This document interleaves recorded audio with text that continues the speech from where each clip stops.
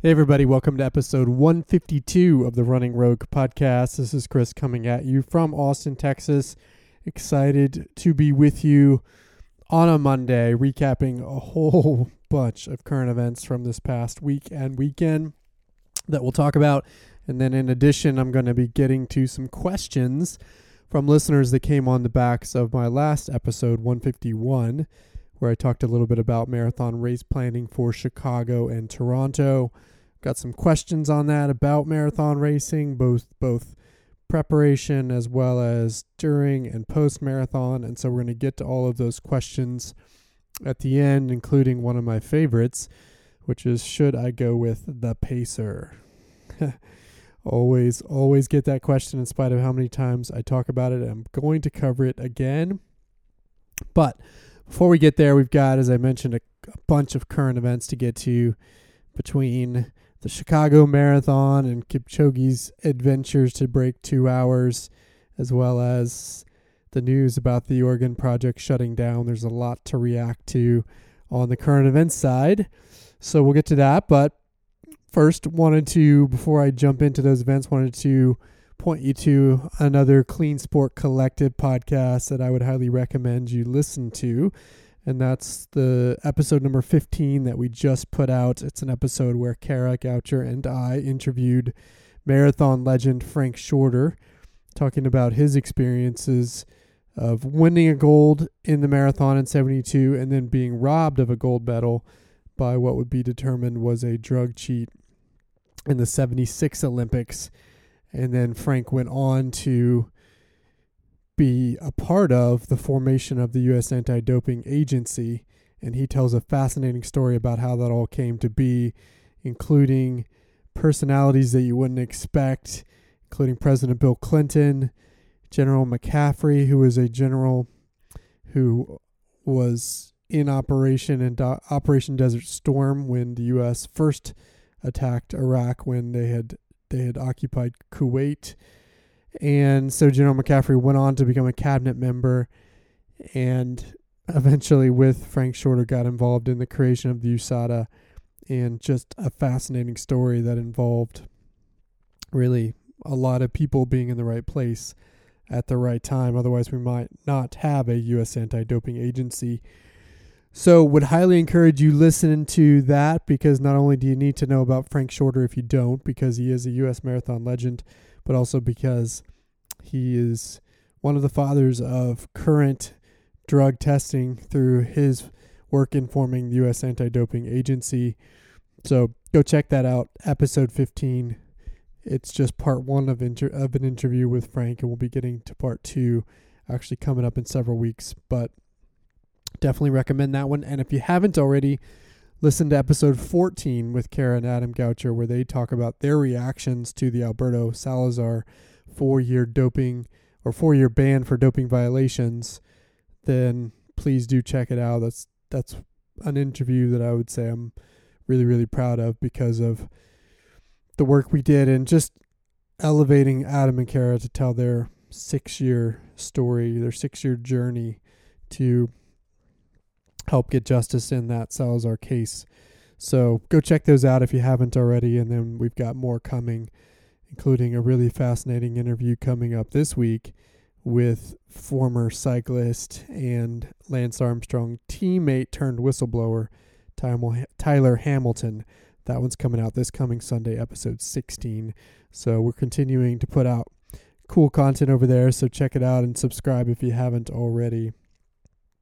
But let's get to current events. So much to talk about, and we'll do these in order of how they happened, getting reactions on all of it. So first things first, on Thursday night, we became aware that Mark Parker, the CEO of Nike, had decided to shutter the Nike Oregon Project, sending an email to employees notifying them that email was leaked to Runner's World. And then later on Thursday night, we all got the news publicly that Nike has decided to shut down the Oregon Project. This is definitely huge news and a step in the right direction on this journey for Nike, although Nike in the email also stated that it would continue to support the appeal for Alberto Salazar. So I would consider this a partial victory, and there's still more to watch for in terms of how this is going to play out, and if Nike really is doing the right thing, or if they're just trying to whitewash this story and they're going to take away the Oregon Project brand and then basically revive the same team under another name, try to drop the Salazar news baggage and move on, which could be what this is. It could just simply be a PR move to try to sweep everything under the rug. But either way, it's a step in the right direction, and I think another victory in this David versus Goliath battle that Kara and Adam have been a part of in going to bat against what was happening within the Oregon Project in terms of activities that were cheating or borderline cheating. And so it's good news to see this happening, and also has a lot of implications, obviously, in terms of the athletes that are on that team. You have really kind of two camps within the Oregon Project. You had the team, or the part of the team that was supervised primarily by Alberto Salazar, and then you had the part of the team that was supervised primarily by Pete Julian. Clearly both worked together, but oftentimes when the athletes talk about it, they would talk about, hey, Pete's my coach or Alberto's my coach. And so it's clear that there is some distinction in terms of who's doing what work within the Oregon Project. Obviously on the Alberto side, you have Sifan Hassan, you have Kachelka, you have Klosterhalfen, you have Jordan Hesse and Galen Rupp, at least those 5 athletes that were operating in the Salazar camp, and then a host of middle distance athletes, including Clayton Murphy, Craig Ingalls, Donovan Brazier, Shannon Robery, and others that worked with Pete Julian. And so I could definitely see this playing out probably in different ways depending on which side of the camp you might be on within the Oregon Project. I could see Pete Julian's team essentially becoming its own team, probably with a new name and a rebranded name. And then what will happen to those Salazar athletes, I would highly doubt that they would end up in the Pete Julian camp, because he isn't really known for coaching athletes that race longer than 5,000 meters, like Salazar, who was the sort of 10K to marathon specialist. So I could see those athletes, Hassan, Klosterhalfen, Kachelka, Hesse, Rupp, potentially ending up in completely different places, and maybe different places depending on the individual, versus I think the group that's currently mostly training with Pete Julian will probably end up sticking together and again just being rebranded under a different team name with Pete Julian as that head coach. So we shall see, but it'll be interesting to see, especially in light of some of the results from Chicago this past weekend, where both Rupp and Hesse ended up dropping out due to injury, and that leaves them in with real questions. And we're not that far out from their big races, which would be the Olympic trials coming up on February 29th. Either way, though, this is a victory for sure for Clean Sport, and hopefully a sign that Nike will begin taking the right steps to do what they can to at least promote Clean Sport within the teams that they support. I would still like to see them not support the Salazar appeal and separate themselves from Salazar. I think that would be the right move, given that he has been convicted of these doping violations. We probably won't see that, but if we did, then I think it would be a further step in the right direction. But we will see. And I don't think the pressure is off Nike yet as this whole thing plays out. But speaking of Nike, we can't talk about Nike without talking about, of course, the Ineos 159 challenge that Kipchoge was a part of on Saturday morning in Vienna, overnight here. I think it started at 1:15 our time, and at the time I was fast asleep because I had to get up for an early long run on Saturday morning. Got to see the results when I woke up, and then have watched the highlights. I've not watched the full thing, but I've seen sections of it to this point. And obviously, if you're a fan of this podcast, I would assume you would have checked to see that Kipchoge did get it done in a time of 1:59:40. This time finishing comfortably under that 2-hour barrier by 20 seconds, whereas last time he missed it by 25 seconds. This time I think the weather was a little better. He had better shoes. Some of you may have seen the pictures from the patents of the shoes going around on Twitter, where they've now upgraded from the 4% to what is purported to be a 6% improvement in that energy return from the ground via these shoes that now have not just the whiz-bang foam, but of course the carbon plates, as well as now these airbags underneath the shoes within the midsole that basically help return energy and prevent compression of the foam, so that these shoes are now truly operating like trampolines on your feet. So this time he had not just the 4%, but the 6% shoes, which would theoretically be even better. And this time the weather was even more perfect. I think last time in Monza, the temperatures were into the upper 50s, versus in Vienna, they started in the upper 40s and ended up pretty much having perfect conditions throughout. And of course, the Pacers and the laser line, Pacer line was all there. So everything played out perfectly, and he got it done in what seemed like comfortable fashion. There was a little bit of a point in the middle of the race where he seemed to be uncomfortable for whatever reason, but that faded fairly quickly, and then he finished looking like he could have kept going and sprinted up to his coach and then his wife, and then ended up running up and down the finishing straight there looking like he was ready to just run another race. It was quite unbelievable. And of course, Kipchoge got it done.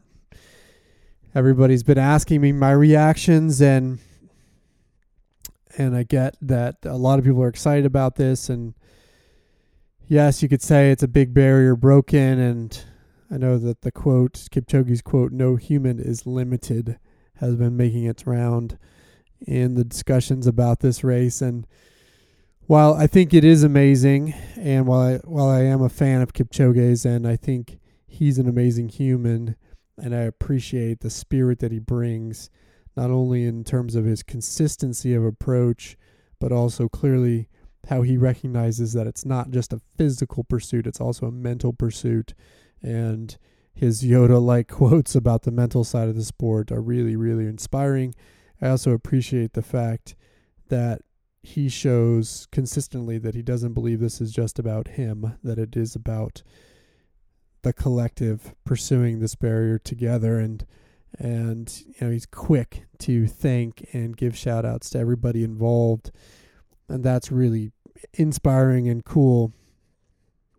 But I do struggle a little bit with the no human is limited storyline, because in a lot of ways I don't feel like this was a human victory. I feel like, or at least not in terms of athletically, it wasn't necessarily a human victory.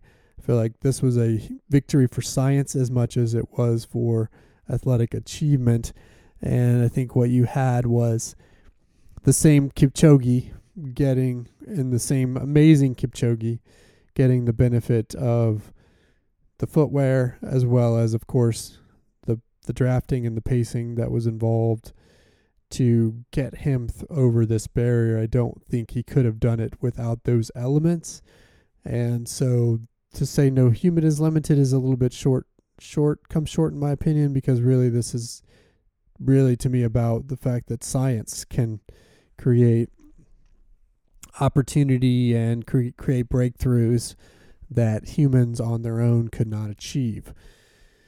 And to me, that's really the story here. And, the shoes, it seems, are worth anywhere from 90 seconds to potentially as much as 3 minutes for Kipchoge.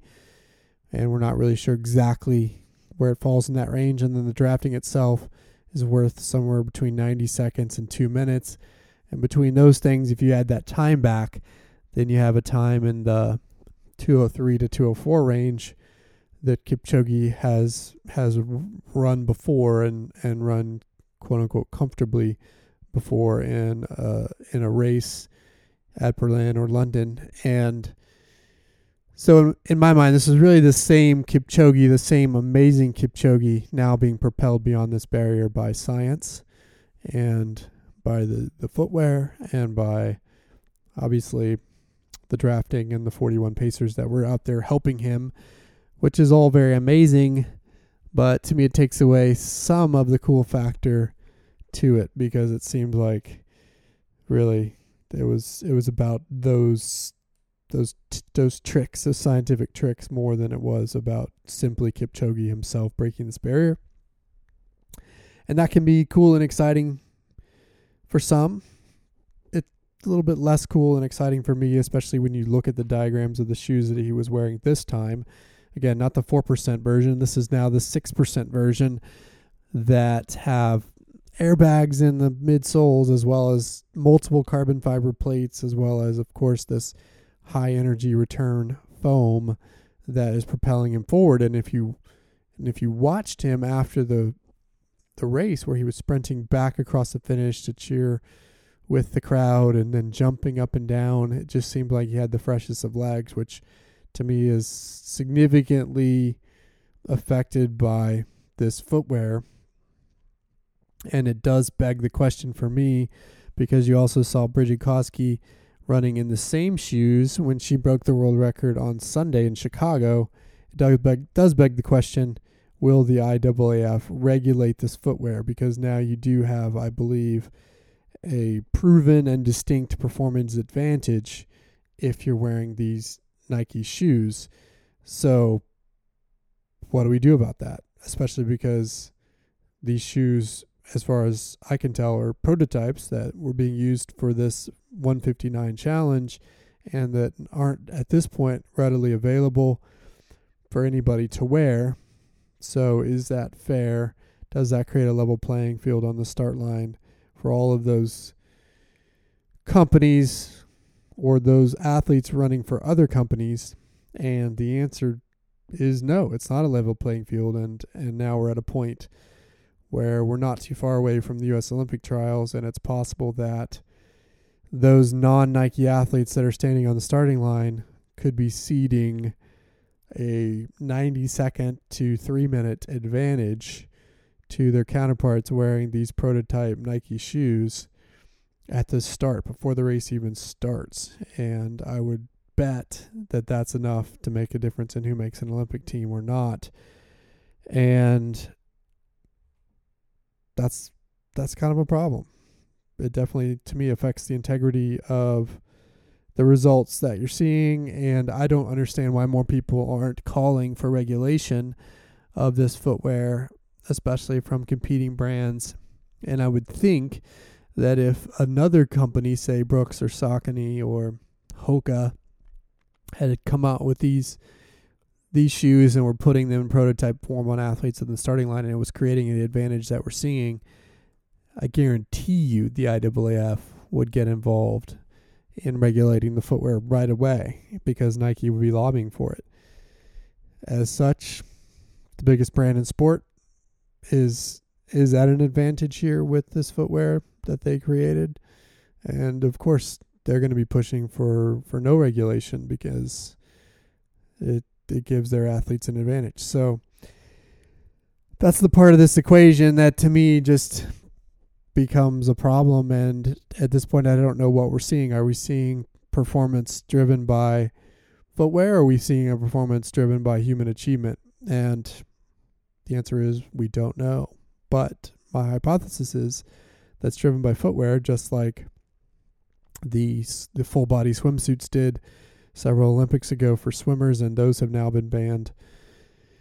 That's what we're seeing. We're seeing technology improvement and not necessarily human improvement, which kind of takes away some of the luster of these results in my mind.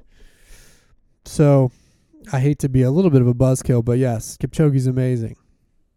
but I'm less excited about this 159 result because I don't think it was ultimately driven by Kipchoge. So that's that. Now let's talk about the race results that just kept coming this weekend in Chicago. Obviously, we've got to talk about the new women's world record that was set by Brigid Kosgei. As JoJo and I predicted, she won the race, but I did not predict that she would run a 2:14 low and absolutely smash the Paula Radcliffe world record by over a minute. Again, wearing these prototype pink, I don't think they call them 6% shoes, but they talk about a 6% advantage on the imagery you see online. She did it going away, winning by north of 6 minutes in this race, just absolutely dominating the race and running pretty even splits after a really fast start where she went out in 2:10 pace initially and then settled into a more consistent rhythm and then ultimately ended up running pretty close to even splits to get that 2:14 result absolutely going away. And she would beat the top American Emma Bates, who ran 2:25 by north of 10 minutes, and would beat her by more than 2 miles on the road, which is just unbelievable. And again, a lot of people are excited about this result, and I would like to be excited about it, but it's hard to be excited about it when you find out that Kosgei's agent is Federico Rosa, who is the Italian agent who has had 3 EPO drug cheats in his camp recently, including Rita Jeptu and including Jemima Sumgong, both female marathoners. And then, of course, Asbel Kiprop, the 1,500-meter runner, was also from Rosa's camp and was busted with EPO as well. So I hate to be a buzzkill again, but I just can't get excited about this one. I don't know why, frankly, that Chicago would allow an athlete in the race that comes from Federico Rosa. He is an agent who has been consistently linked to EPO drug cheats. We don't know whether Kosgei is an EPO drug cheat or not, but it stands to reason that there at least should be suspicion because of her association with an agent who has been linked to such athletes. And I don't understand, especially as a group of majors that purports to care even more about rooting out the drug cheats than the IAAF, why you would let athletes from that agent in your race. So, no, I can't get excited about it. I find it truly unbelievable that she was able to run this time. I think the shoes were a big factor, but I also think it's potentially, or it's possible that she could also be doing other things nefariously or the wrong way and using EPO perhaps because of her association with an agent who is known for those connections. And people will say, but Chris, doesn't mean she's doing it. And here's what I would say to that. If you're Federico Rosa and you're an agent who is trying to put his best athletes forward so that he, as an agent, can optimize the money he makes by putting people at the front of these high-dollar races like Chicago. Kosgei also won London. It stands to reason that you're going to put your best athletes forward that are doing everything on your program in order to perform well. And he's done it before with other top female marathoners. He is a gatekeeper. These athletes from Kenya are not able themselves to connect to a Chicago or to a London.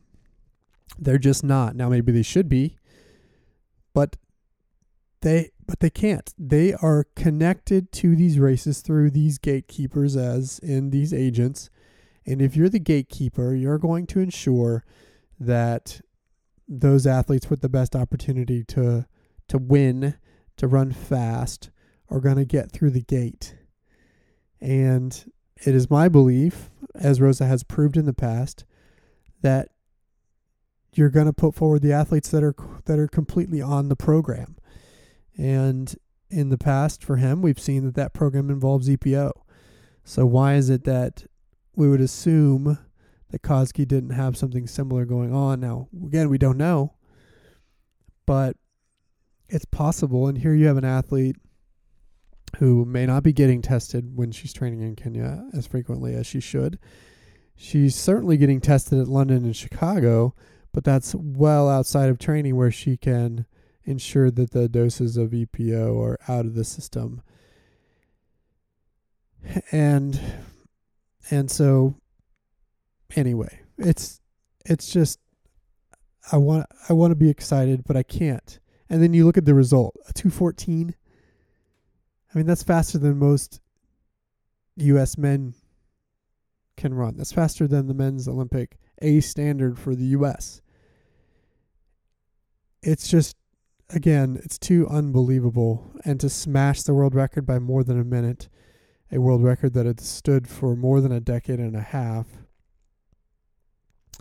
from an athlete in Paula Radcliffe who has her own questions around her, it's just too much to believe.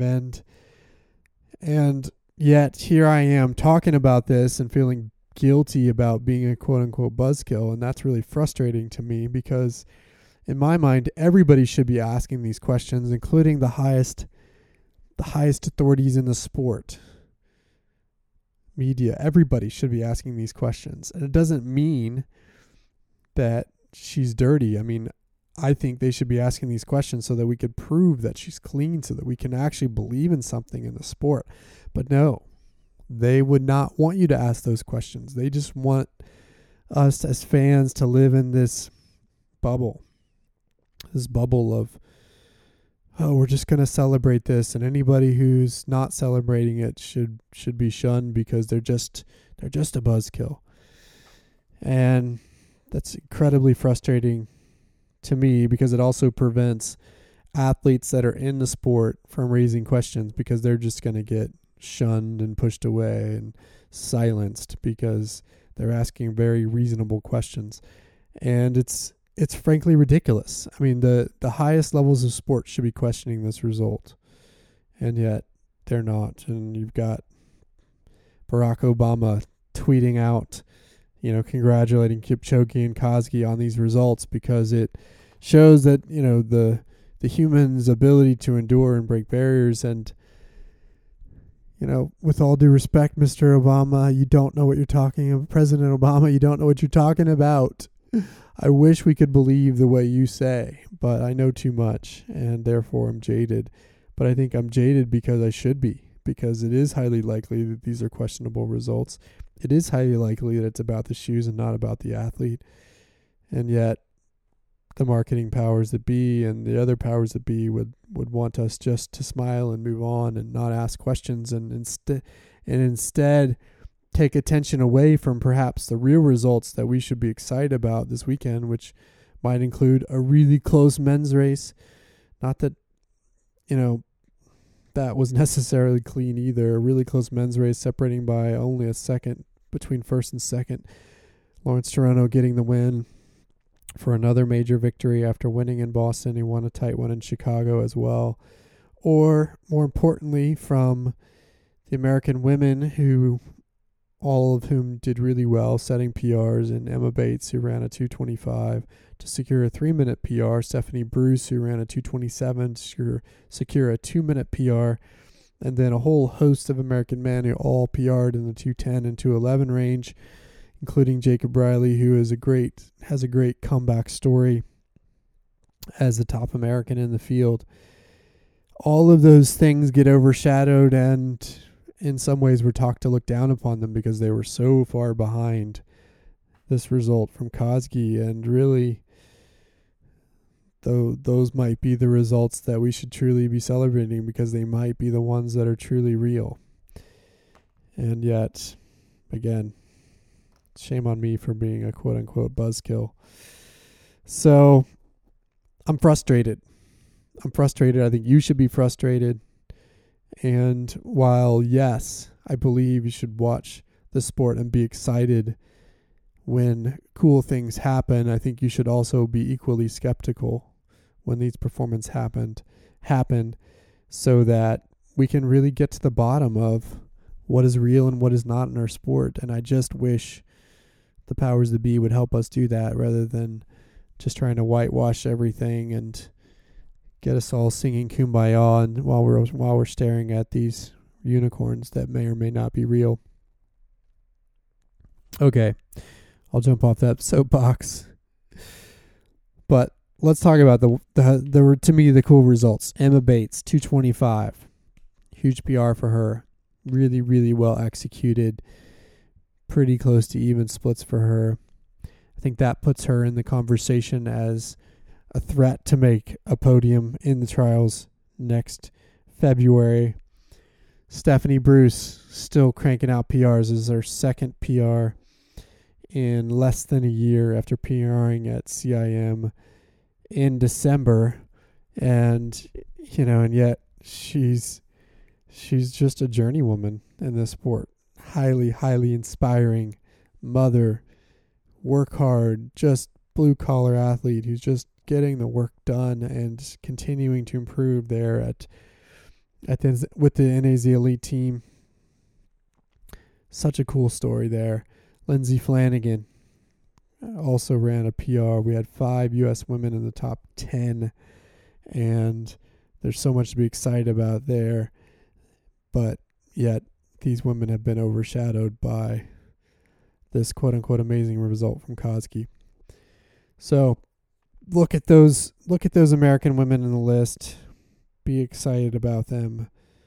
They should be celebrated, and it's going to mean that the trials in February, men's and women, are going to be really, really exciting. Really, really tough to make that team, especially because now we don't know what we're going to get potentially from Jordan Hasay and Galen Rupp, who both dropped out of this race. Jordan Hasay dropped out just past, I believe, the 5K mark. She had apparently come up with a hamstring injury within the first couple of miles, tried to stop, stretch it out, slow down, never worked itself out, and ended up dropping out shortly thereafter. Rupp ended up making it past 23 miles, but dropped out with what his camp is calling a calf strain. So he wasn't able to get it done either. And so those two Salazar athletes, DNFs, and now huge question marks next to their name as they try to now find a new coach, as well as then get ready for the trials in February. Lots of uncertainty in that world, and we don't know what we're going to get from those two, which means that it opens everything up for Sarah Hall, Emma Bates, Emily Sisson, Molly Huddle, Steph Bruce, of course, and Kellen Taylor, and many others, which make it exciting. And then on the men's side, you've got Jared Ward and Scott Fauble, I believe, are your other favorites, along with Rupp if you can get healthy. But then you've got this whole host of other athletes that just finished in the 210, 211 range in this race. Jacob Riley, Andrew Bumbelow, Scott Smith, Parker Stenson, who all scored, Noah Droddy, who all scored PRs in that low 210 range, who could now potentially have another spot available to them if Rupp can't get healthy in time or can't get on form in time.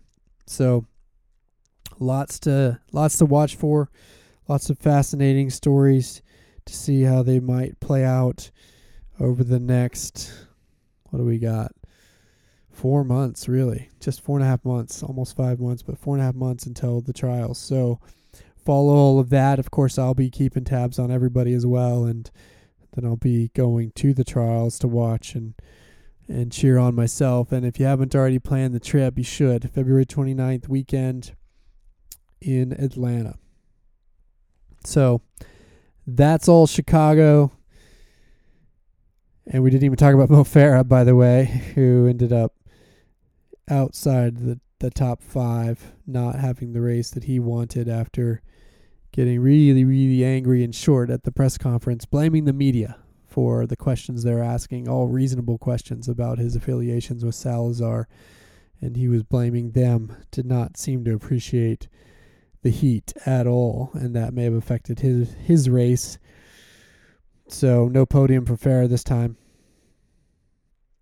I do want to give a shout out to some rogue athletes who competed at Chicago. We had lots of amazing results, and I can't name them all here. I wish I could, but I wanted to give a shout out to one of the athletes I coach here in Austin, Keith Gailey.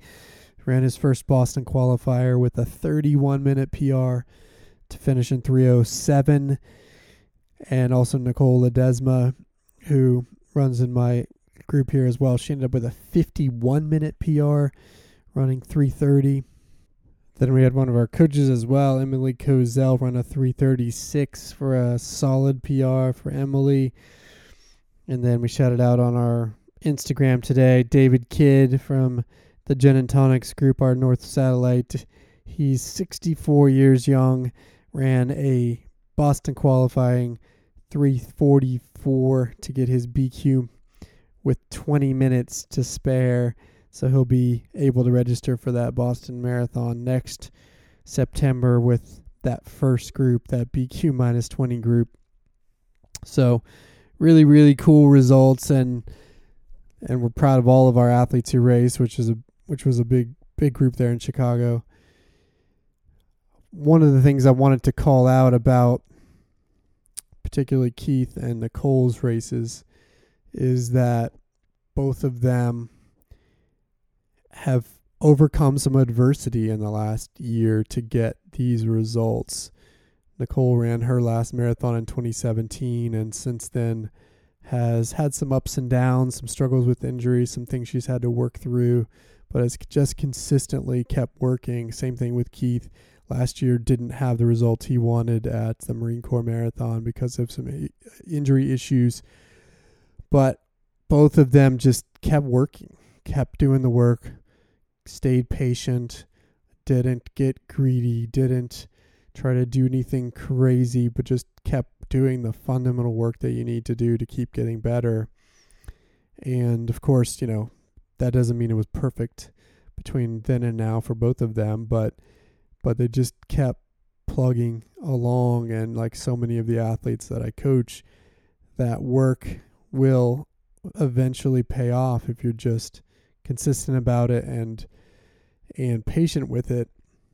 And that's always inspiring to me as an athlete, because it's those moments when people bounce back from results that may not have been what they wanted, and then keep doing the work and then get that result that they wanted the next time. It makes it that much sweeter, I think, not only as an athlete and as a coach, and just shows you how it works in this marathon game of ours, that you don't always get what you want, and every time out. And the race, you hope that the race is that perfect evidence of all the hard work you put in, but it isn't always. And I think sometimes when we don't get that race result, we often assume that the training results weren't good either.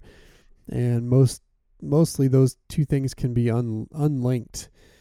I always say there's training results and then there's racing results, and those two things ideally will sing a happy song together, but sometimes they don't. And if they don't, then you have to then lean on the training results and remember that all of that work that you did to get ready for your race is still with you, and still then puts you in a higher place when you're building forward to that next milestone. And Keith and Nicole and others kept that in mind, just kept working in spite of the setbacks along the way. And if you do that, it will pay off, including for one of the athletes that some of you may know, a listener, Mary Margaret Morrison, who actually had on for episode 83, where we talked about her sub 4 goal at the time. And her goal was just simply to break 4 hours. And I made a guarantee that she would if she followed our advice and training, and ultimately she didn't break 4 in that cycle that we had discussed over that podcast 83 because of stomach issues that she had in the latter parts of the race where she couldn't keep things down. But Mary Margaret, she kept working. She actually joined our podcast virtual group. And then at the Prairie Fire Marathon in Wichita, Kansas this past weekend, she came back and got it done, getting her first sub 4 with a 3:50 flat time to earn that sub 4 going away with 10 minutes to spare. So I want to give a shout out to Mary Margaret for getting it done, for sticking with it in spite of that setback when we were last following her story. And to see her do that, it's cool. It's so cool because I know that she was supremely disappointed not getting the 4 that last year when she attempted it. And so to see her come back around and get it, it just makes it all the more sweet. So congrats to Mary Margaret for sticking with it. And I think that's the story of many who race this weekend and who will race this season. If you don't get it once, just keep working, keep plugging away. You will get it. All right. So with that, as a overly long intro, I want to jump into some questions that I got from you guys about prepping for races, race strategy, and then about post-marathon recovery. And so let's talk about those and kind of go in order of pre-race, during race, and then post-race for these questions. I've got 5 questions that I wanted to cover off on here. So this first question came from the UK. So shout out to our listeners in the United Kingdom. And this question came and it was just about pre-race nerves. This athlete was talking about just struggling with sleep and dealing with those pre-race nerves and getting a little bit wrapped around the axle, so to speak, before a race, which can affect performance. So what are my tips for dealing with pre-race nerves? Well, I've talked about this before, but we'll kind of cover off on a few things. One, I think it's recognizing that it's okay at some level to have pre-race nerves, that's a part of it. And if you have nerves, if you have some anxiety, then that's a sign that your goal is big enough, that you're doing something that's worthy. And so I don't think you ever want to aspire to not have nerves before a race. I think, in fact, you want to feel a little bit of nerves, and that's just a sign again that your goal is big enough. And so we're not trying to necessarily eliminate those nerves. What we're trying to do is channel them into the race so that nervous energy can be focused on getting your goal versus drawing you away from your goal. And so how can we do that? I think there's a few different ways.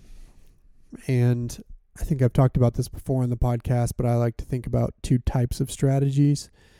When it comes with dealing with nerves, there's associative strategies and then there's dissociative strategies. The associative strategies are the ones that have you associate with your race, associate with those nerves in a way that's productive.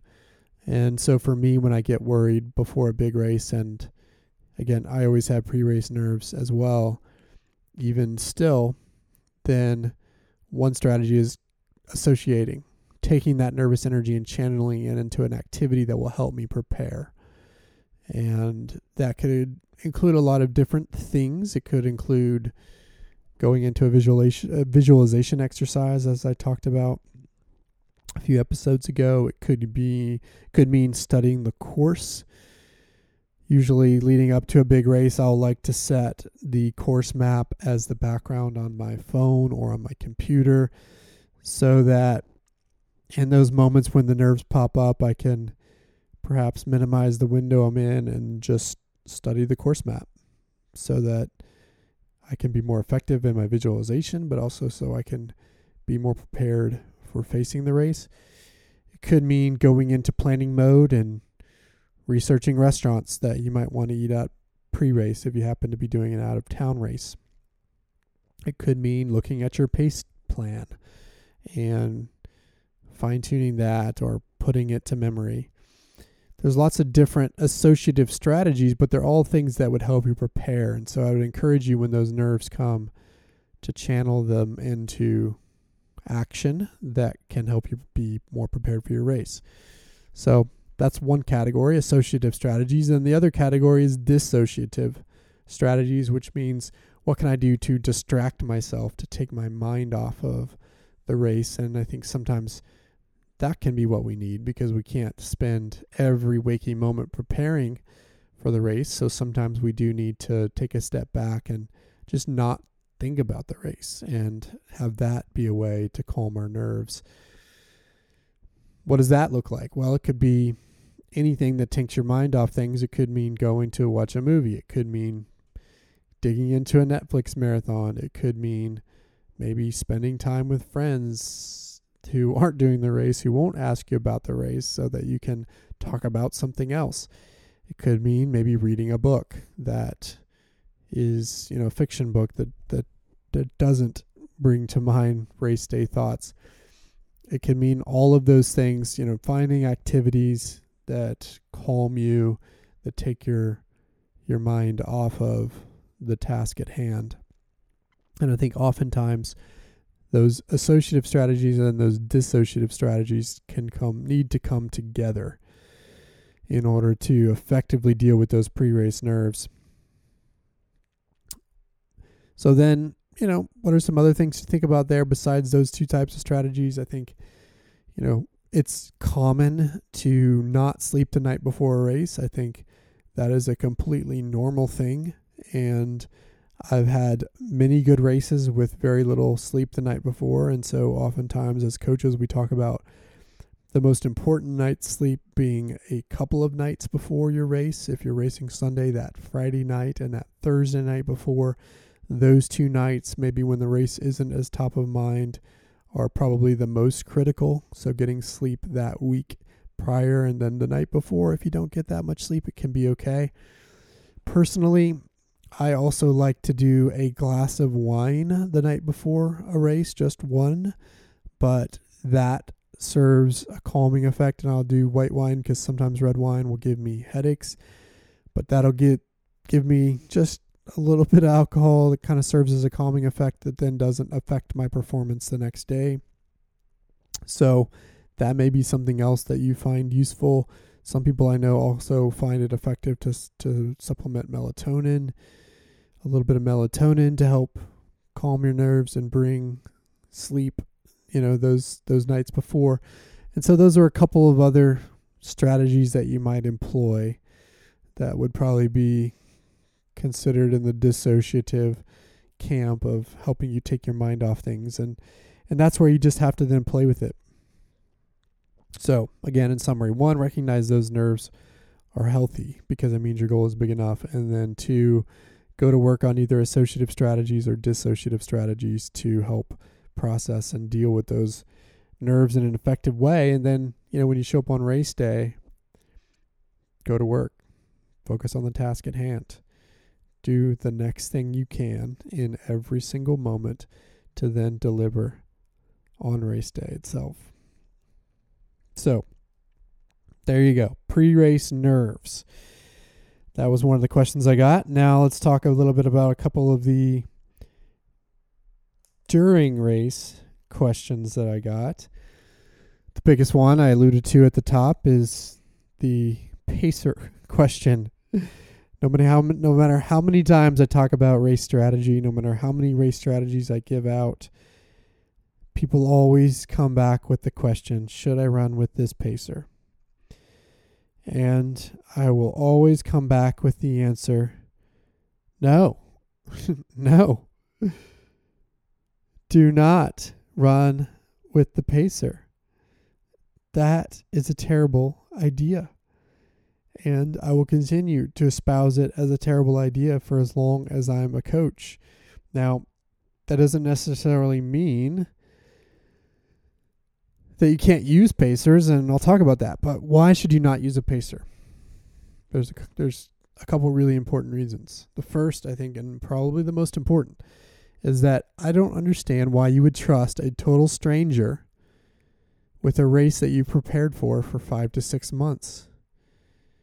You don't know anything about this person, and I don't care how many times you talk to them about it, or if you meet them at the pre-race expo, you don't know what their preparation looks like.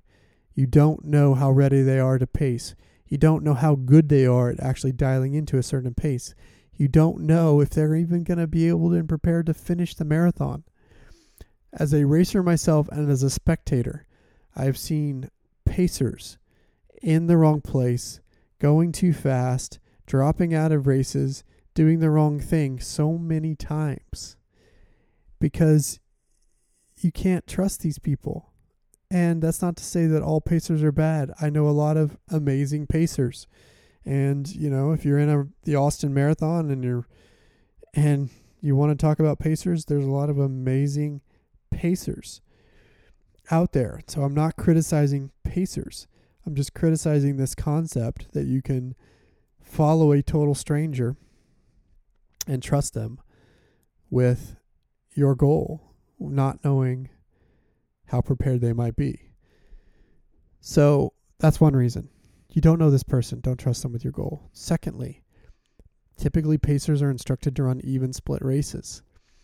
And for reasons that I discussed in episode 151, that is generally not an optimal marathon strategy. If you look at Kipchoge's world record, if you look at Bekele's time that was 2 seconds short of the world record, both were run in fairly significant, for them, negative splits, meaning the second half of the race was faster than the first, because you burn more energy in running marathon pace because you're not warmed up, you're not in tune with that rhythm, than you will in the middle of the race if you allow yourself a proper gradual warm-up. Again, talked about that in episode 151, but it is not optimal to run an even split marathon unless you're running a target time that's significantly faster than you might be capable of in that given moment.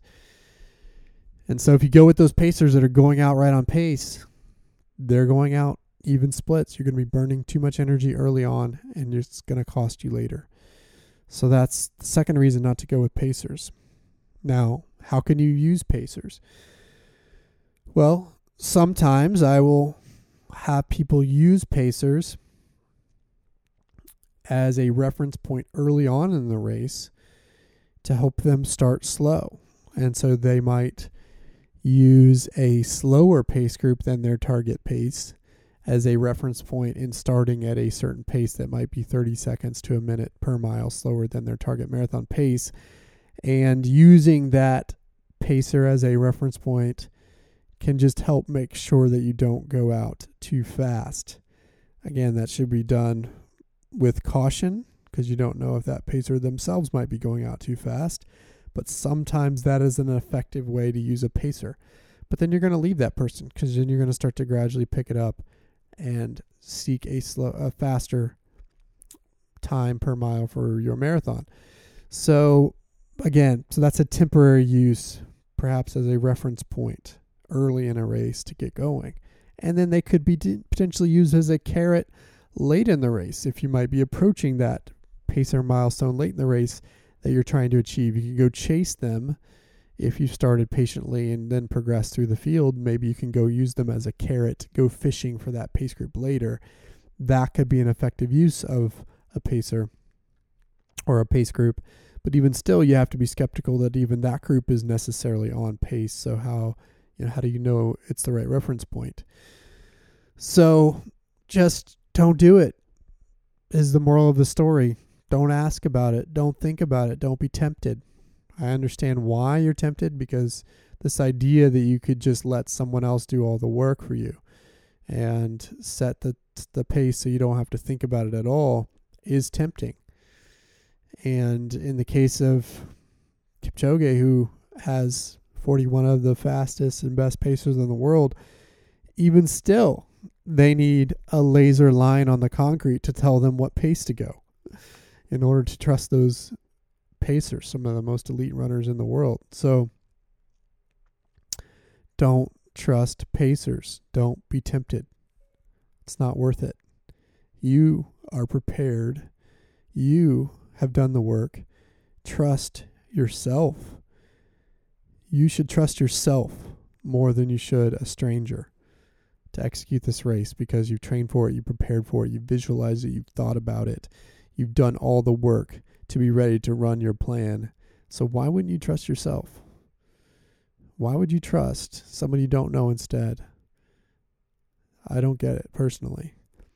And I'm telling you, be your own pacer. Trust yourself. All right, so that's second question, and always one of my favorites, because it comes no matter how often I say, don't use a pacer, and I'll say that until I am blue in the face. The next question I got about using a watch, and I think in the day of our super fancy Garmin's and the illusion that the watch is telling us exactly how fast we're going makes it tempting also to trust your watch as the pacer. And that's also very dangerous for reasons that I'll talk about. But somebody was asking me about how they should use their watch in a race like Chicago, where you might not have the GPS signal because of the buildings, or in a race like Toronto where early on that can be true. So what do you need to do or think about here? The first thing you need to do is really know how to use your watch. And, Garmin is the most common thing, but you also have Suuntos and other watches that will keep track of pace, time, and distance. But you need to know how to use your watch. And at times I kind of wish we were back in the days of the old Timex Ironman, where you didn't have GPS. You just had to split your watch at the mile markers to know how fast you were going. But I want you to really know how to use your watch, which means really knowing how to lap your watch and what that means. When you lap your watch, and that's for those that use Garmin, that's the lower right-hand button. Lapping your watch will tell you what you've done in the last interval, with GPS and without. And so the brilliance of lapping your watch is that you can create your own intervals, and you actually don't even need the GPS function to measure how fast you're going, because the course is measured and your watch has a timer on it. And between the two of those things, you can actually figure out how fast you're going without relying on GPS. And especially in situations like Chicago or Toronto, where you have tall buildings and the GPS is unreliable, that becomes critically important. So you need to know how to lap your watch and what that means.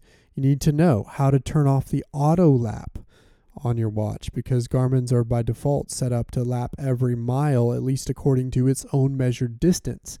But if that measured distance is inaccurate because the GPS signal is not properly connecting to your wrist because of the tall buildings, then that auto lap becomes useless. Even still, even if the GPS is correctly working, you may not be running the course in its shortest form, because you're taking a little bit longer around curves than running the tangents. And so you might actually find that your watch tells you get to a mile before you get to the 1 mile marker on the course. And what matters, not what your watch says, but what the course says in terms of distance. So you need to learn how to turn off that auto lap, or at least use it or not use it to your advantage. You also need to learn, if you can, how to turn off the GPS if you don't think it's going to be useful for you because of situations like Chicago where the buildings get in the way. All of these things are critically important. And if I were to advise you, and my most preferred method for using your GPS is actually not to rely on the GPS components at all, but rather on the actual measured course you have in front of you.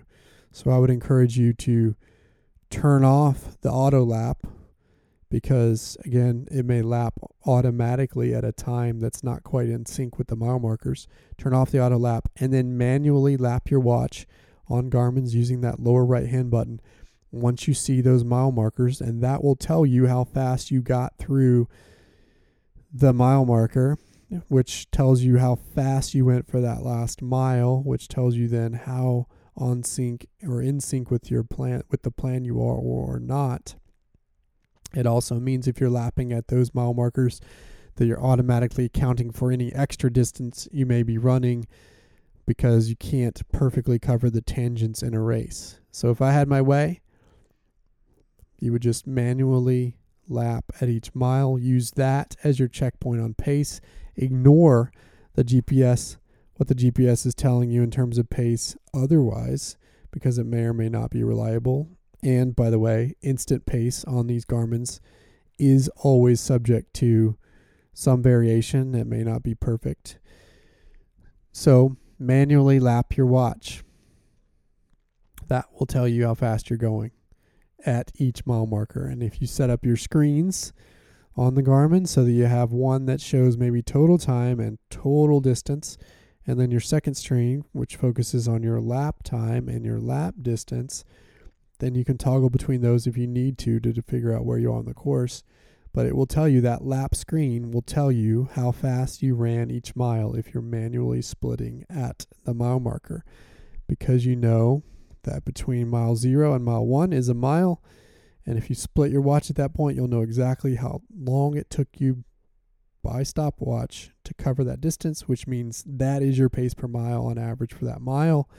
And then you keep doing it, manually splitting at each of those miles, and it will tell you for the last mile how fast you went on average for that mile, so that you can dial into a rhythm, into a pace, without being subject to the whims of a GPS connection that may or may not be effective.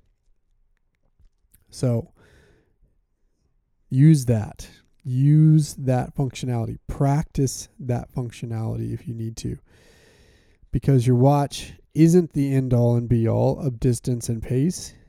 The course is. And again, as I said, you have a measured course and you have a stopwatch on your wrist. Use those two things to figure out how fast you're going, because you know you can count on that information. You don't necessarily know you can count on the pace that your watch is telling you because of all the factors that I've mentioned. And then if you get to any point and you find that you're too fast or too slow, then adjust, and don't necessarily try to make up that time, but just adjust for that next mile. Use that as data that you can then go into adjusting your pace to get the next mile right. For those of you that are going to be in Toronto, I found out that they will not have any mile markers marked on the course, but they will have each kilometer marked, and there's 42 of those markers, which means that you can actually get data even more frequently, every 1K if you want. And so that will require you to do some math to calculate Ks per mile associated with your minutes per mile. Minutes per K, to approximate that with what you know for minutes per mile. But that's okay. And that will actually give you more frequent data on how fast you're going. Or if you don't want that frequent of data, then you could actually split your watch every 2K. So maybe not at 1K and 2K and 3K, but at 2K and 4K, and figure out how fast you should be going in those 2K chunks that will equate to the minutes per mile you're trying to achieve. And if you manually split at those kilometers, then it's going to give you, again, data on how fast you're going that is going to be more reliable than what your GPS says. So use your watch in that way. And if you do that, it means turning off your auto lap at a minimum, because you'll be relying on manual laps. And it also means potentially ignoring what the GPS says, or turning off your GPS, which you can do, and I've done, so that it isn't something that throws you off. So think about those things and practice whatever you're going to do, but decide how you're going to use your watch. And that would be my recommendation. But decide how you're going to use your watch, and then effectively use that tool on race day, because it's important. Just like you want to trust yourself, and you need to be able to trust the data that you're getting from your watch and use it in a way that's going to be effective for you, and not have you yo-yoing all over the place, reacting in real time to real-time pace, which isn't going to be very accurate, especially in a race with a bunch of tall buildings. All right, so that was The third question. The next two questions came about post-race. And I get a lot of these questions, and people are often eager to turn the page and move on to the next thing. My best advice, first of all, is let this race sink in first. Hopefully for you, that means celebrating and maybe doing some things that you haven't been able to do because of your focus on training over the last 5 to 6 months. But enjoy it if you had a good race first. And if you didn't have a good race, then it's okay to wallow in it. Some people talk about a 24-hour or 48-hour rule. I don't necessarily think that's enough always if you have a bad day. Sometimes I think it might take 3 or 4 days to wallow in your misery. But if you had a bad day, then wallow in it. Like I like to say, you have to grieve a bad race performance like you would grieve a loss of anything. Grieve. Be sad, be mad, question everything. I think that's an important part of the healing process. And so definitely take your time to feel all the feels in those initial days afterwards. And I don't think you can effectively turn the page later unless you let all of those emotions out. So if you want to cry, cry. If you want to be mad, be mad. If and one of the things that's hardest about that is that you'll often have people throwing encouragement at you saying, oh, it's okay. Oh, you still did well. Oh, all of those things. And they mean well, and I get it. But, you have to ignore them sometimes or just tell them to be quiet because you don't want to hear it. I know when you're in that mode of just really feeling all the feels associated with a bad day. But you have to do it so that you can turn the page later. So again, celebrate properly or feel all the feels. That's step one. Don't let yourself think ahead. I don't care if you had a perfect race. Don't think about the next marathon within a couple weeks. If you had a bad race, same thing. Don't think about the next marathon. Don't think about redemption. Try to be present. Feel what you need to feel, whether it be in celebration or in sadness now, and just don't let yourself think too far ahead. I think oftentimes we make reactionary decisions that may not be most productive when we haven't processed the emotions of the given day. So let yourself process those emotions and then give yourself plenty of time, especially for a marathon, to recover properly. In my mind, it takes at least 3 weeks to get over a marathon physically, and perhaps even a little bit longer for some of you mentally. And let yourself take that time. Now, that doesn't mean that you don't run. It could mean that you are active, but I try to avoid anything rigorous or too regimented for at least 3 weeks. You got to give your body the opportunity to recover, and well beyond when that soreness is gone, you will still have damage in your muscles that will need repair. And so you're just going to want to take that time and let it happen. If you try to jump back into training too quickly, then you'll end up likely with an injury sooner rather than later as a result. So, but let's talk about it by week. What does that first week back look like? The first week back, I think can really be super free form. I think you want to definitely get some movement going, but I don't think you necessarily have to run at all. I like to do some walks in those first couple of days afterwards. Again, as we've talked about many times, movement equals blood flow equals healing. And so some really light, easy movement, likely in the form of walking around, even if you're super sore, is going to help you. Might require you to walk backwards down staircases and things like that. But getting moving just a little bit and in a very light and easy way those first few days is going to be helpful. I don't typically recommend anyone consider running before the Wednesday after a Sunday race, maybe the Tuesday after a Saturday race. That would be the absolute earliest I would even consider it. But really, this first week to me, you can do whatever you want, whatever you feel like, with that one caveat that I wouldn't run before Wednesday after a Sunday race. Do move around, do go for walks, do enjoy yourself, maybe see the city, but don't worry about running or running with any structure during that first week. I do find that moving around even that same day of the marathon has proven really helpful for me. I think it was after CIM last December where we walked to lunch and it ended up being about a mile and then a mile back, and it was super slow and easy, but just that simple walk actually helped me feel even better the next day. It doesn't even have to be that far. It could be, quarter mile, half a mile. Just keep those legs moving as much as possible that same day and then the next few days, keeping it at a walking level. And then if you want to go for a short run, 3 to 4 miles on that Wednesday or even Thursday, I think that's fine, but it should be glacially slow.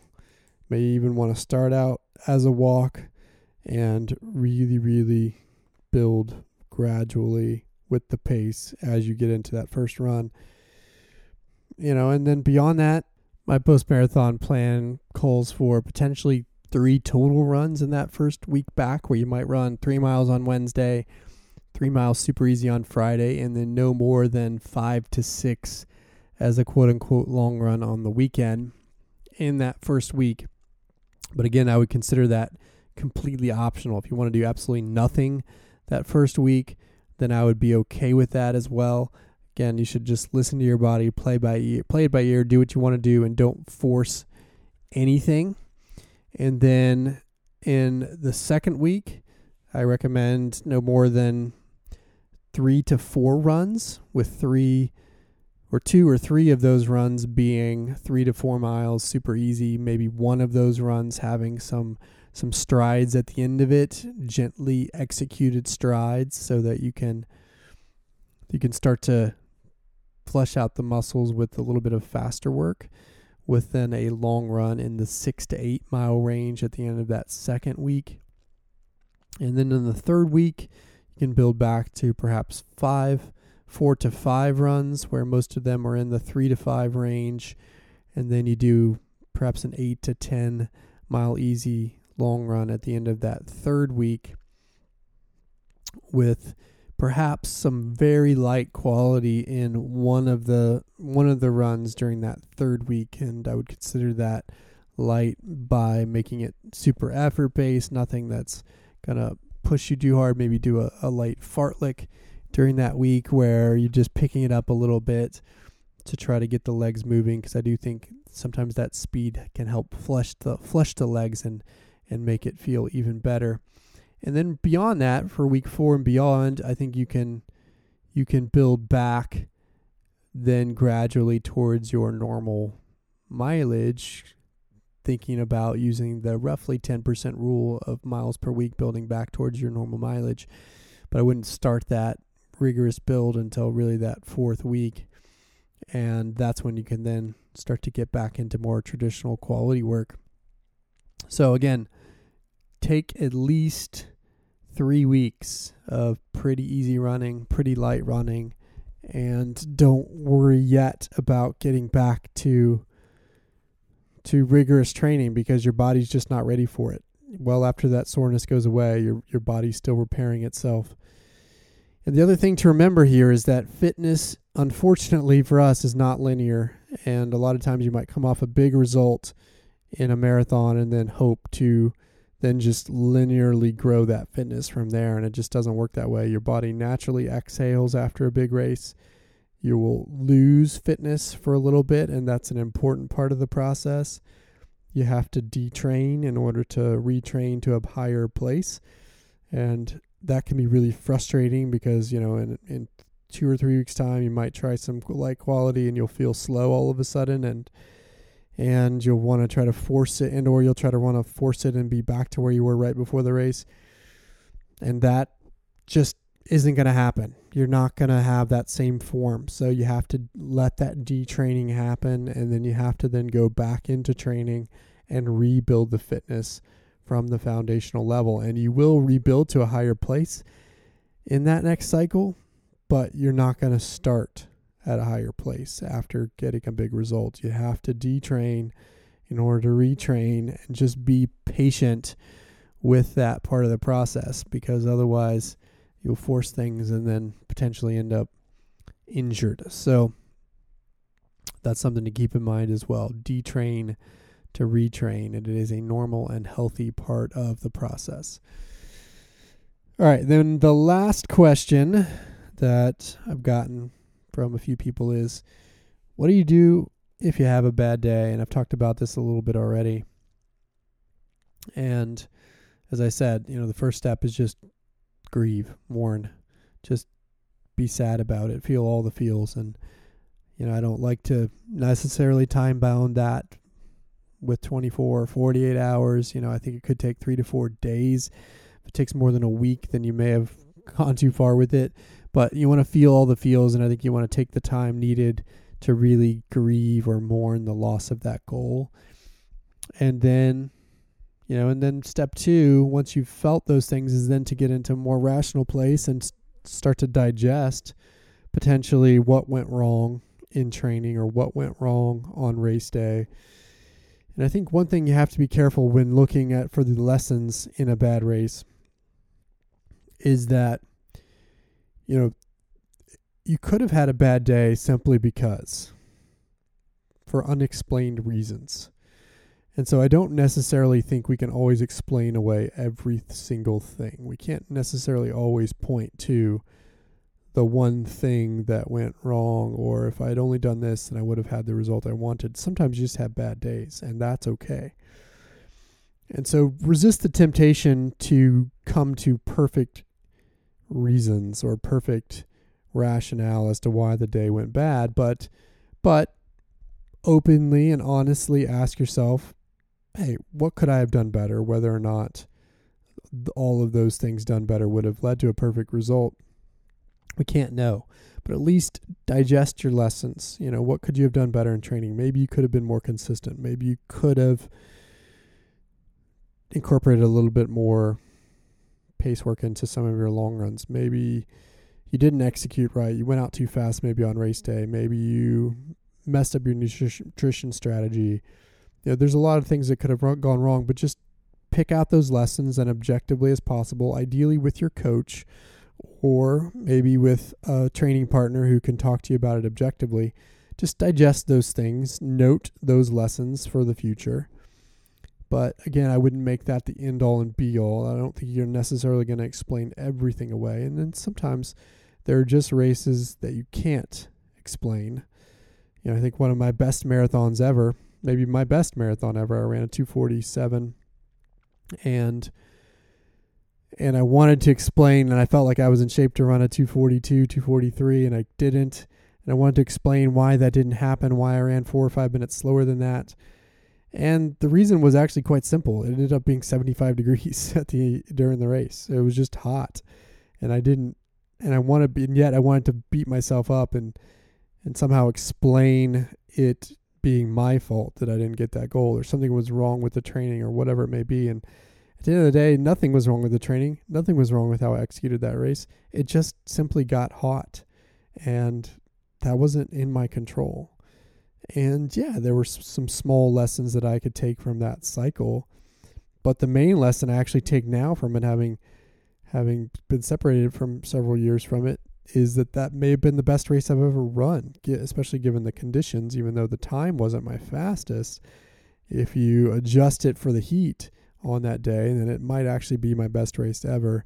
And I had an amazing training cycle, and really the lessons I should have been taking from that race, rather than beating myself up, were, all the things that I did do and that I did correctly in order to be in the fitness that I was in, so I could replicate those things again and not necessarily change anything at all.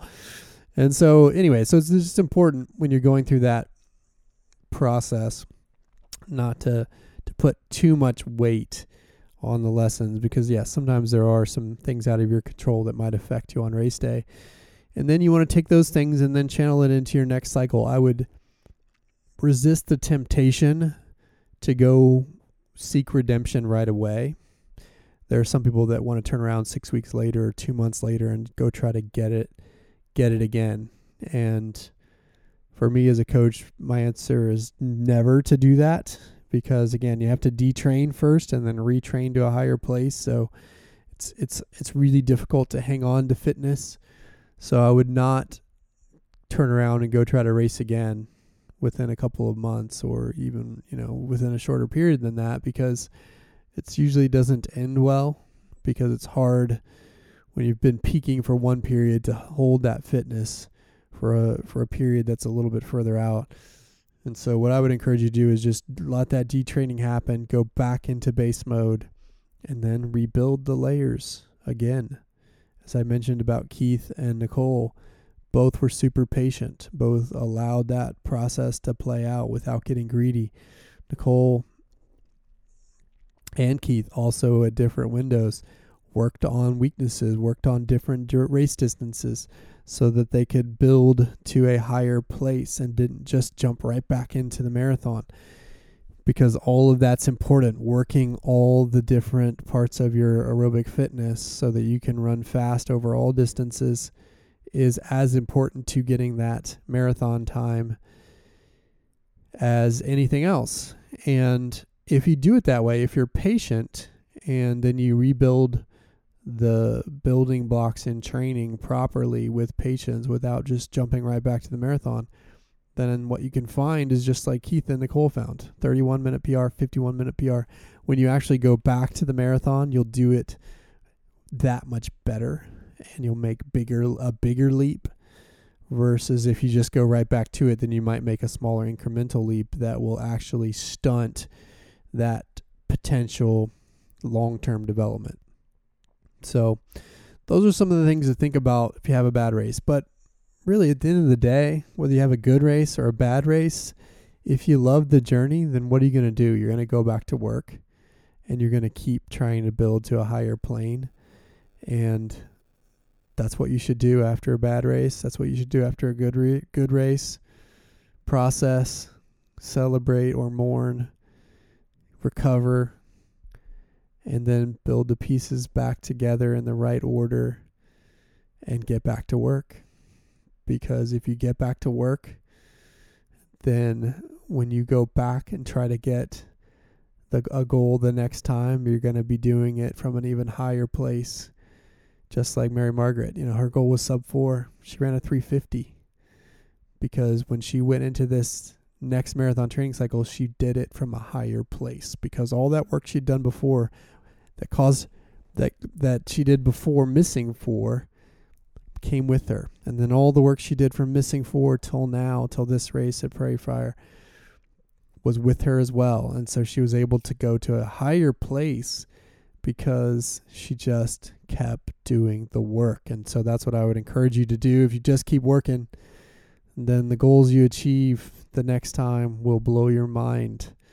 And then you'll be thinking about things much bigger than perhaps the one that you just missed. So keep that in mind when you get back to work. All right. With that, we'll wrap it there. Good luck again to all those racing in the fall, including to those that are heading to Toronto with us this coming weekend. Thanks as always for listening. You can check us out at roguerunning.com or follow us on Instagram, Twitter, or Facebook at Rogue Running. Until next time, we'll talk to you soon.